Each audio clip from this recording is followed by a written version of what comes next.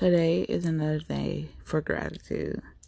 Scriptures are coming from Colossians 3:15 and Psalms 107:1.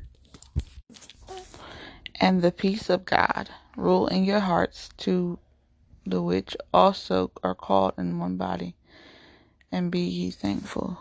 Psalms 107:1. Give thanks to the Lord, for he is good, and his love endures forever.